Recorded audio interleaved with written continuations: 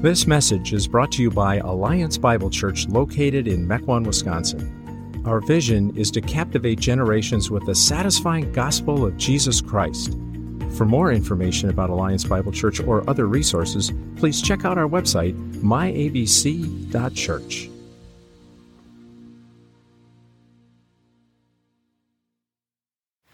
Open up your Bibles, if you would, to Luke chapter 2. Luke chapter 2. Culturally, Christmas is a musical time of the year. You probably have your playlist set. It's been rolling, and you're not tired of it yet. Maybe you are.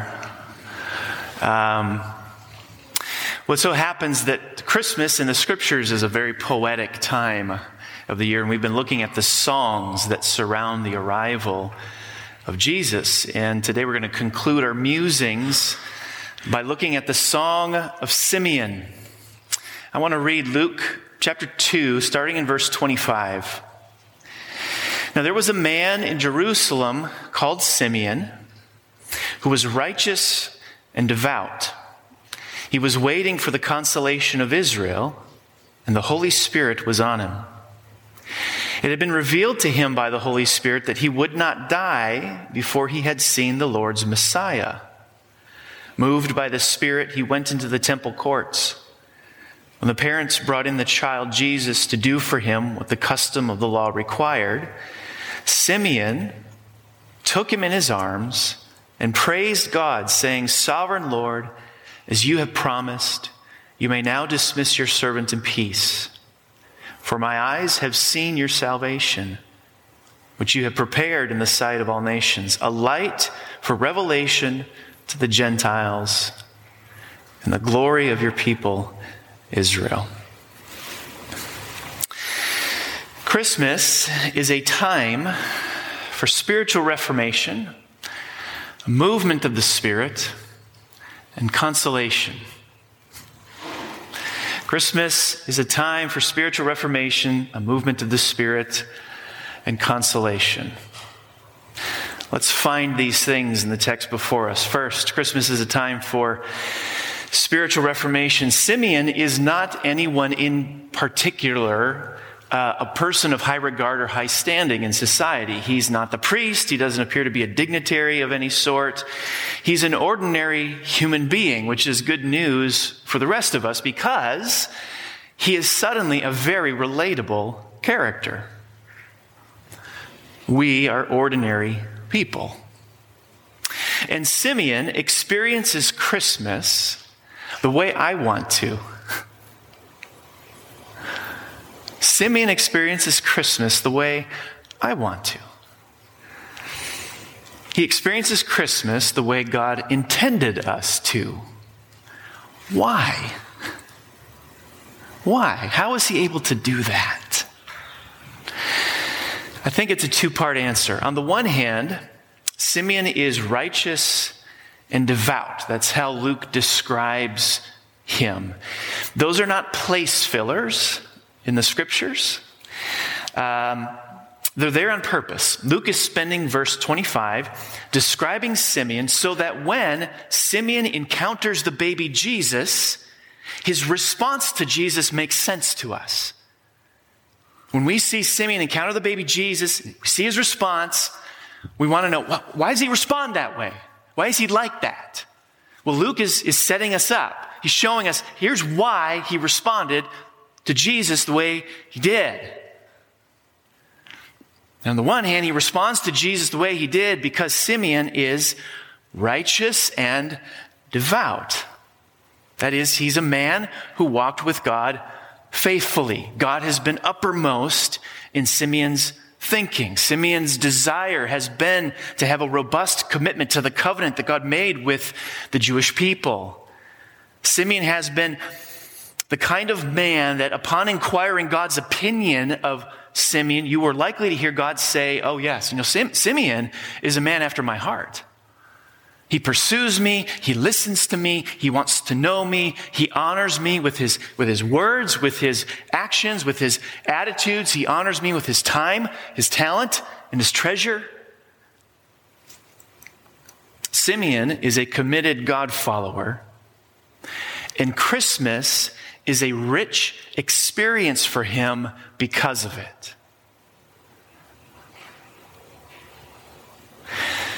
Christmas falls far short of our expectations so often. Not because the party was lame, or the turkey didn't come out right, or the presents fell flat. Christmas falls far short of our expectations so often because our lives are not characterized by righteousness and devotion to the Lord. When this baby Jesus grew up into adulthood and preached his most famous sermon, he said, "Blessed are the pure in heart, for they will see God." A lot of people look at that verse, they say, they will see God, and they think that's a reference to some far-off, distant future thing. In other words, heaven. But that's not what it's saying. The pure in heart will see God today. This verse is talking about communion with God. It's talking about sensing the very presence of God upon your life now. The pure in heart will see God. One pastor illustrates it this way. He says, in my experience, Matthew 5:8, "Blessed are the pure in heart, for they shall see God," has been the most helpful verse in the Bible in battling the temptation to lust. The key is that Jesus fights pleasure with pleasure.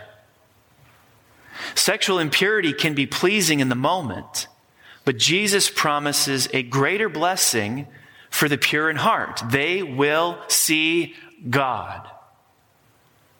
Years ago, there was a house in our neighborhood I often went past on my way to work.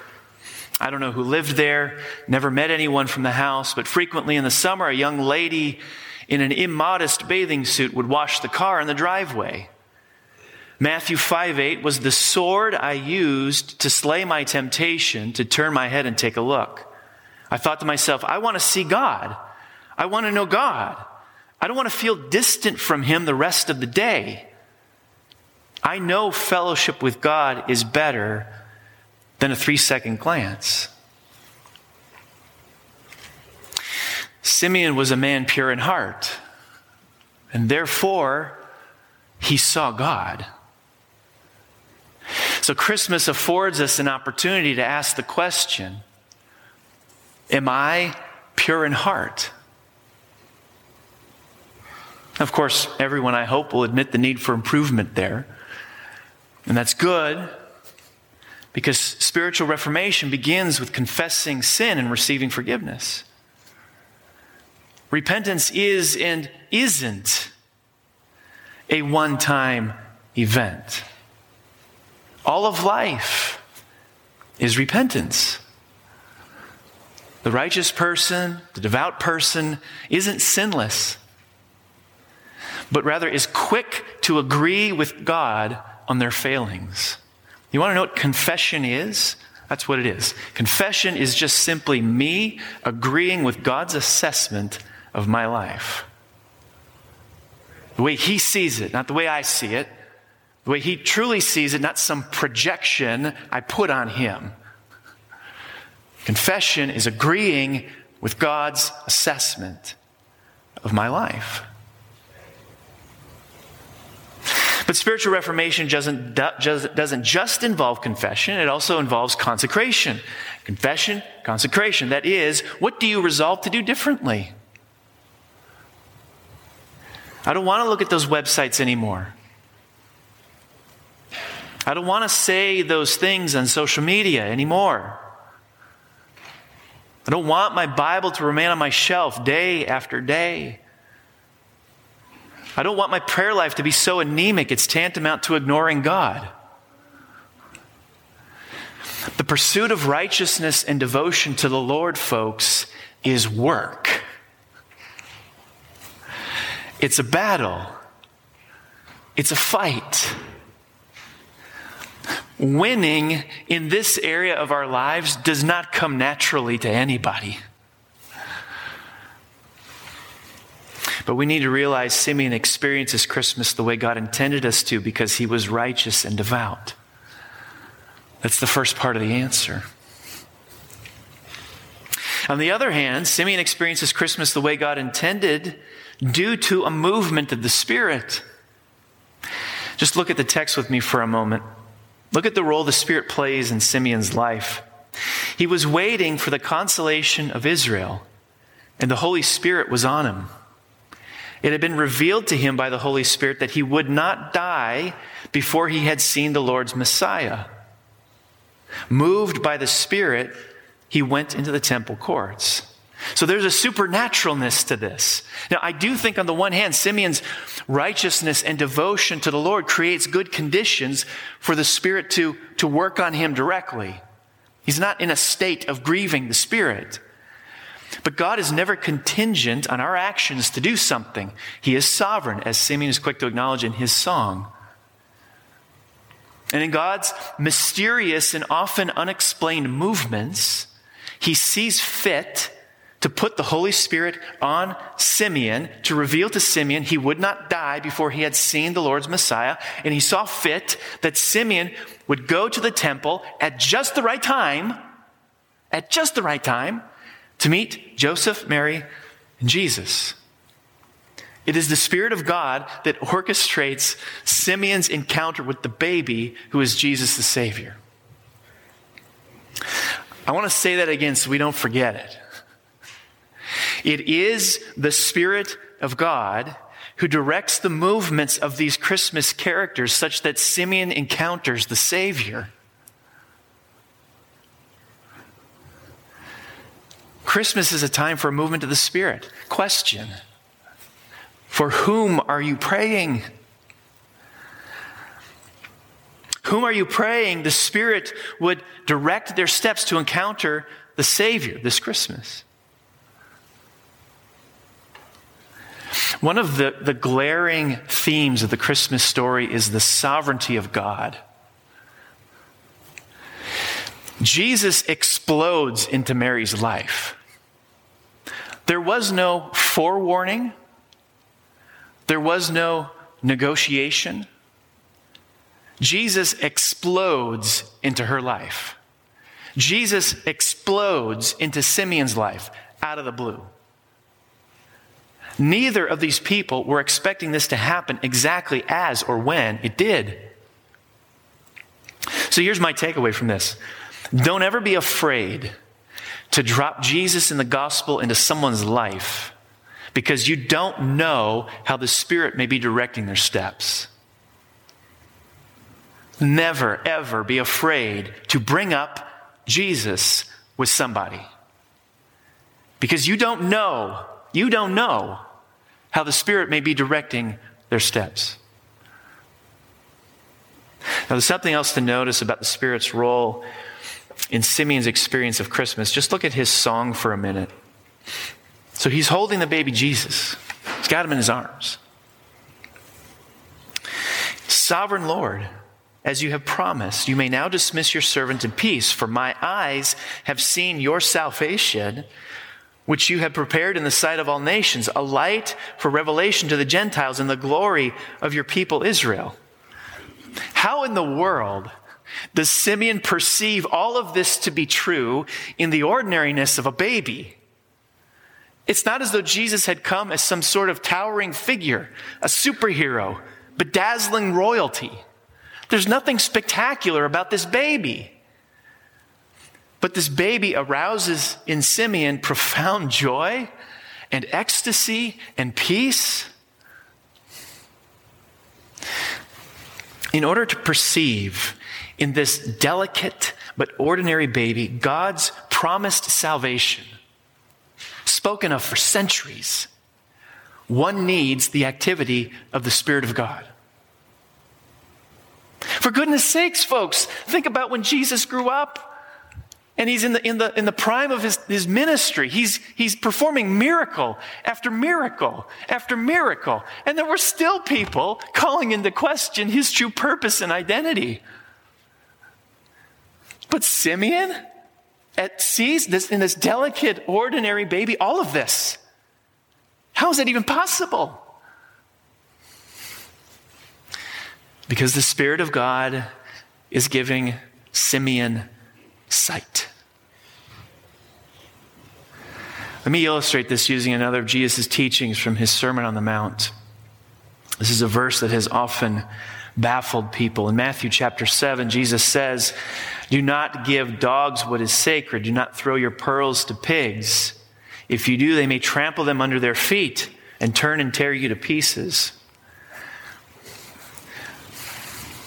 What is the deal with pearls and pigs? What does that have to do with Simeon discerning God making good on his promises through an ordinary baby? Well, the pig is expecting corn husks, and in comes a pearl. The pig is not given something worse than corn husks, like rocks. But the pig is given something better than corn husks.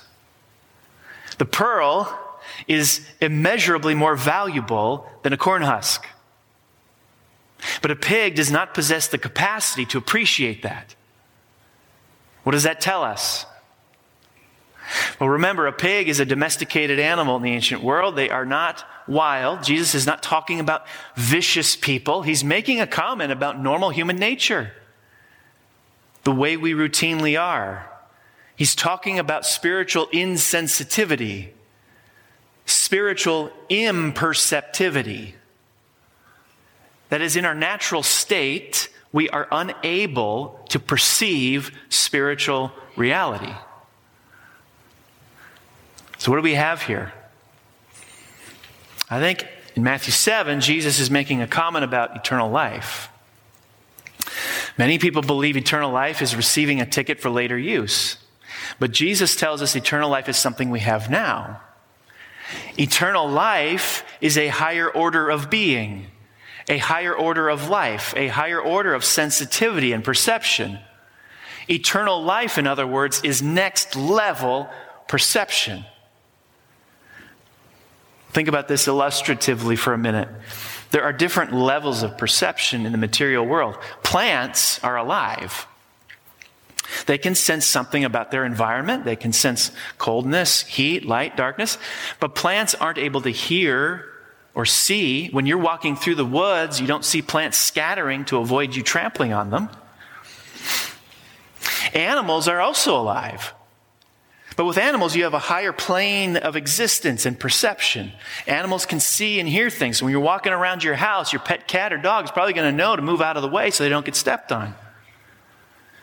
But animals aren't able to sense or categorize or think through things like justice and injustice. Human beings have an even higher sense of perception because they do sense justice and injustice, tragedy, happiness.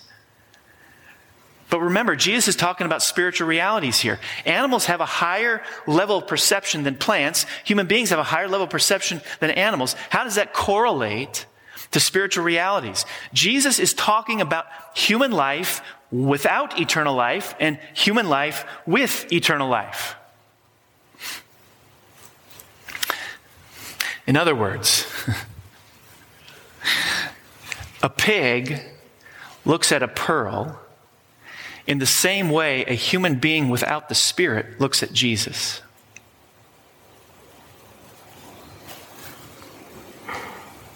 A pig looks at a pearl the same way a human being without the Spirit looks at Jesus.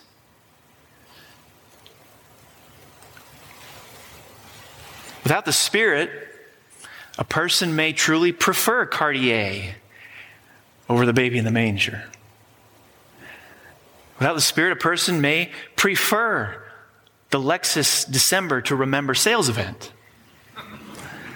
over the arrival of the Savior. Without the Spirit, they are passing on the pearl and settling for the corn husk.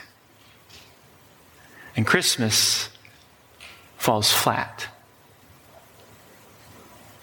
See, a pig is unable to appreciate the immense value of a pearl. A pig is unable to appreciate the exquisite beauty of a pearl. A human being without the Spirit is unable to appreciate the true nature and purpose of this ordinary baby. Having the Spirit is the next level of perception. It's a higher order of awareness. The Spirit gives us eyes to see the supernatural reality in this ordinary baby. Third, Simeon's song teaches us something about this concept of consolation. Verse 25, now there was a man in Jerusalem called Simeon, who was righteous and devout. He was waiting for the consolation of Israel. He's waiting for the consolation of Israel. What is that? The consolation of Israel has rich Old Testament background, but before we look at that, don't think for a moment that the consolation of Israel that Simeon is anticipating doesn't have applicability to your life. It does, in enormous ways. I want to try to show you that. So Simeon is waiting for the consolation of Israel. What Old Testament worldview is he bringing to the story of Christmas? Very likely he's thinking about numerous passages in the book of Isaiah from chapter 40 onward.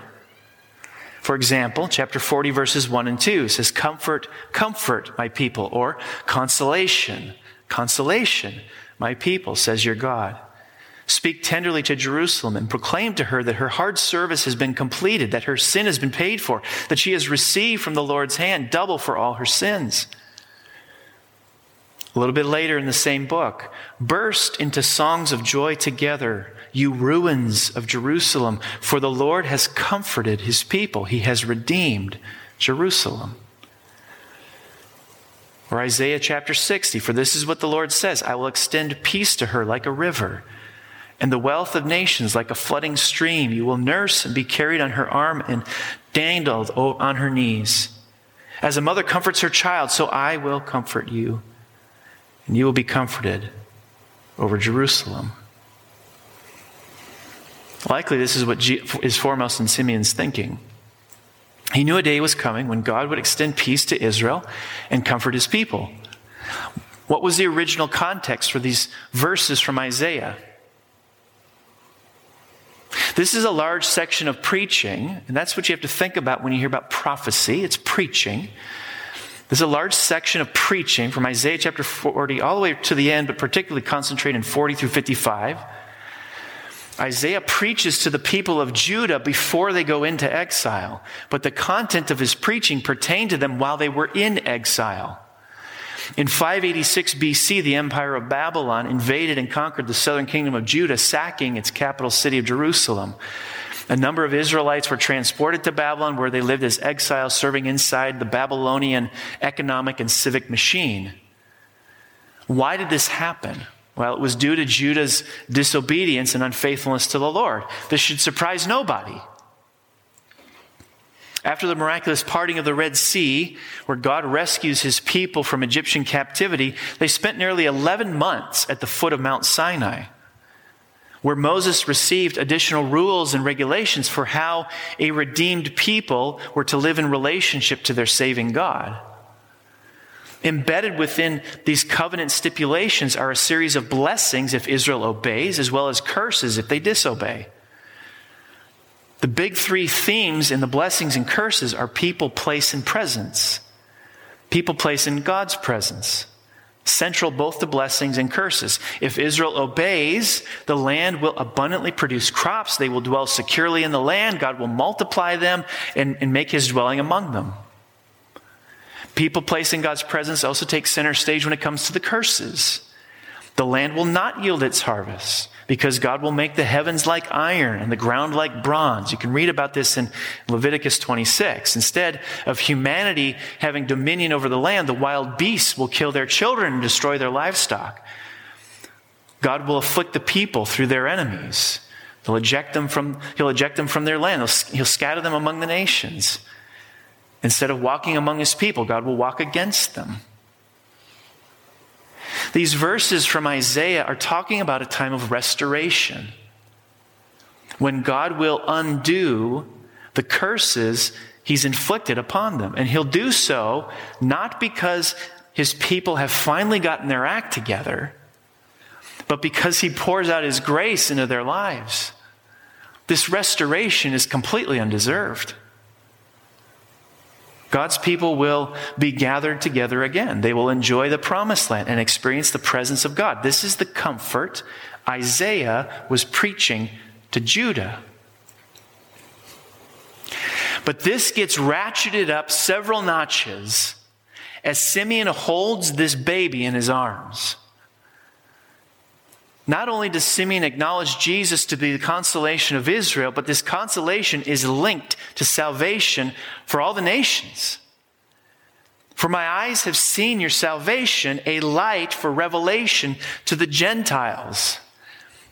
In Jewish thought, there are only two groups of people in the world. There are Jews and everybody who wasn't a Jew.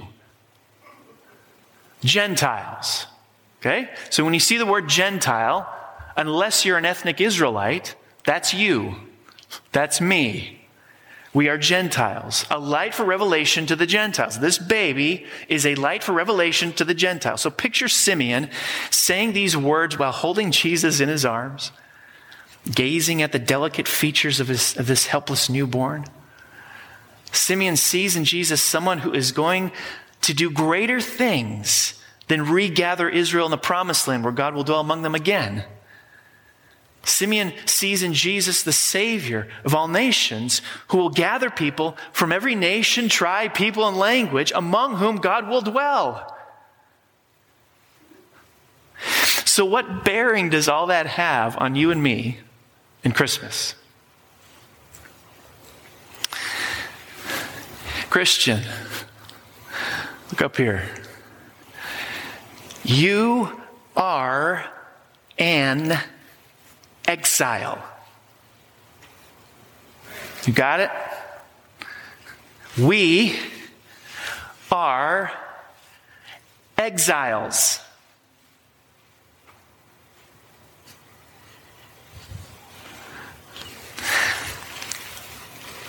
You want New Testament proof? I can see it in your eyes. Okay. Well, I'll give it to you. 1 Peter chapter 1. First verse. To God's elect, exiles, scattered throughout the provinces of Pontus, Galatia, Cappadocia, Asia, and Bithynia. A massive, massive geographic region containing both Jewish believer and Gentile believer. All of them. Exiles. We're exiles. Simeon. Exile. And like Simeon, you long for the consolation of God's people. Exile is not limited to those who are physically away from their home. Even people who are living in their homeland can feel a sense of exile when their beliefs conflict with that of the dominant culture.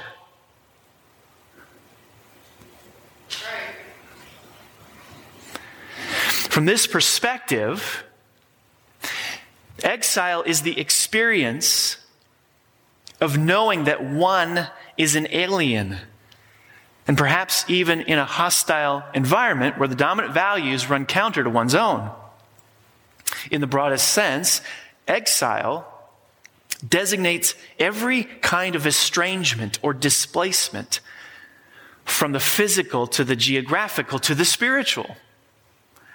Defined this way, exile of some kind is a common experience. I really believe that deep within the human psyche, there seems to be an awareness that we as human beings were made for something more than we experience in our everyday lives. We go through our days with a sense that this current world cannot be what we were ultimately made for. There must be something that transcends even the best of what this world offers. We long for a place to truly belong, a place that is home in the fullest sense of the word. Judith Thurman, a biographer and literary critic, put it really well. This is what she said. Every dreamer knows that it is entirely possible to be homesick for a place you've never been to, perhaps more homesick than for familiar ground.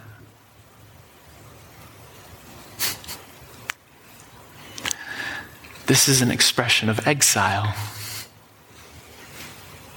Can you relate to her comment?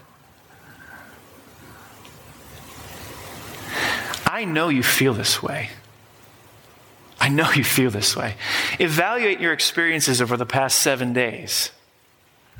Was there anything about those experiences that caused you to think, this is not the way it's supposed to be? I had one. As I watched my 8-year-old writhe on the floor with a temper tantrum. I thought about this. I looked at her. I thought, tell me this is not the way it's supposed to be. In fact, I turned around and I said that. This is not the way it's supposed to be.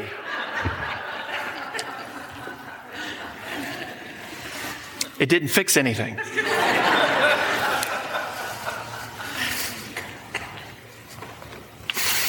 What are you longing for?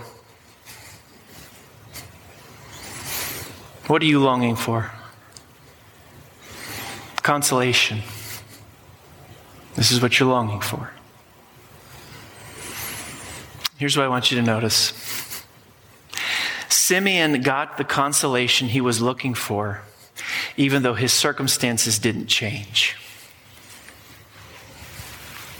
He was still a Jewish man living in the Roman Empire. His circumstances 5 minutes before encountering Jesus were the same circumstances 5 minutes after. But Simeon still got the consolation he was looking for, even though his circumstances didn't change. You see it in there? He says, yeah. You can dismiss your servant to peace. The consolation is here. How? As he held the baby Jesus in his arms, he looked and looked and looked into his face, and his heart began to soar. Christmas is for your consolation. Jesus is the soul-satisfying elixir. Cartier and Lexus and every other man-made thing falls far short of supplying. You want consolation this Christmas? Look, look, look into the face of Jesus. Let's pray.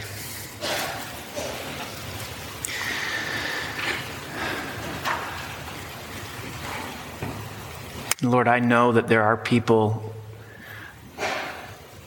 listening to all this And they are as dry as 1,000-year-old bones, brittle, fragile.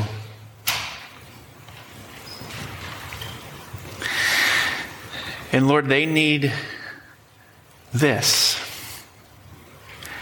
They need consolation. That though there may not be a change in their circumstances, there can be a change in their soul's disposition.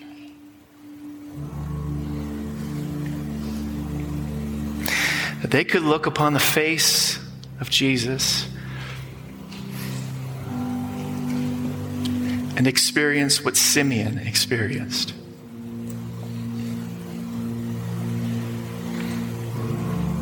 So I pray that for us. We need to look to Jesus. And as we do, God, I pray that our hearts would soar.